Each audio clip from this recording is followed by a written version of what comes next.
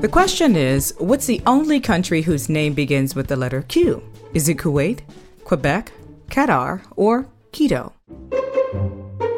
Did you get it yet? It's Qatar, located on the Arabian Peninsula. Qatar is a small country that's almost completely surrounded by the Persian Gulf.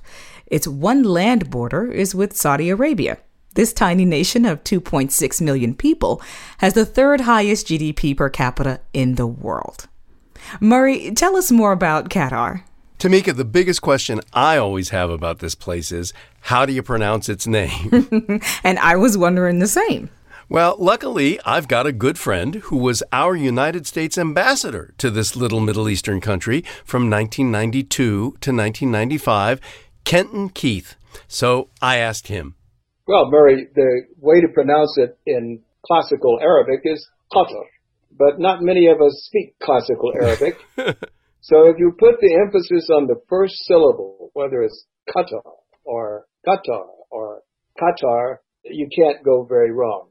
If you put the emphasis on the second syllable, you're marked immediately for a stranger. Wow, you really went to the source on this one. What else did he tell you? Well, if you look at a map, you'll see that Qatar, thanks Ambassador Keith, is entirely located on a peninsula in the Persian Gulf. So I asked him if it's like other beach-type places. There is certainly a lot of sand, and there are wonderful walking corniches along the coast.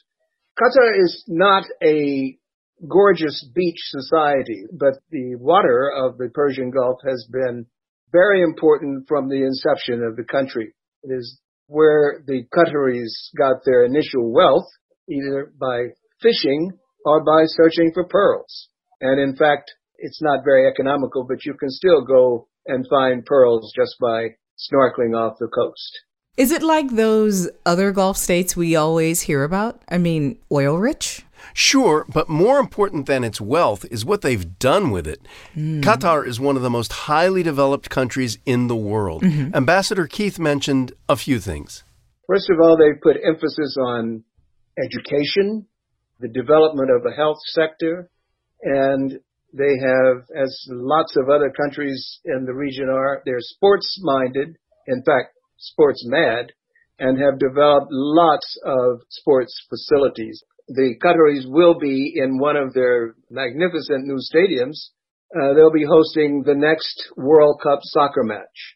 Oh, right. I heard that the World Cup was going to be there. The demographics there are really interesting, Tamika. Ambassador Keith told me there are far more people from other countries living there than there are native Qataris.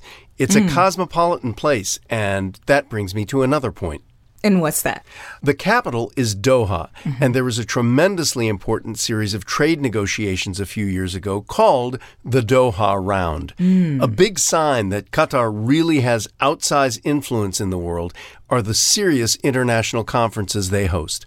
Every year there is something called the Doha Forum, in which major issues are discussed and important invitees from all around the world come to participate.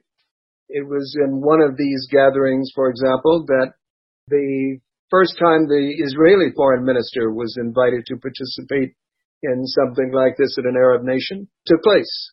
Tamika, it's a little place with a big impact. Boy, it really is. Well, thanks for that, Murray. And thanks to Ambassador Kenton Keith. We'll post his bio on our Facebook page so you can check him out. I'm Tamika Smith. And I'm Murray Horwitz. We're Ask QOTD on Twitter and Facebook, or subscribe to us on our website, askqotd.com. You can also download our mobile app. Just search for Question of the Day in the App Store. Come back tomorrow and ask your smart speaker, what's the question of the day? Learn something new every day.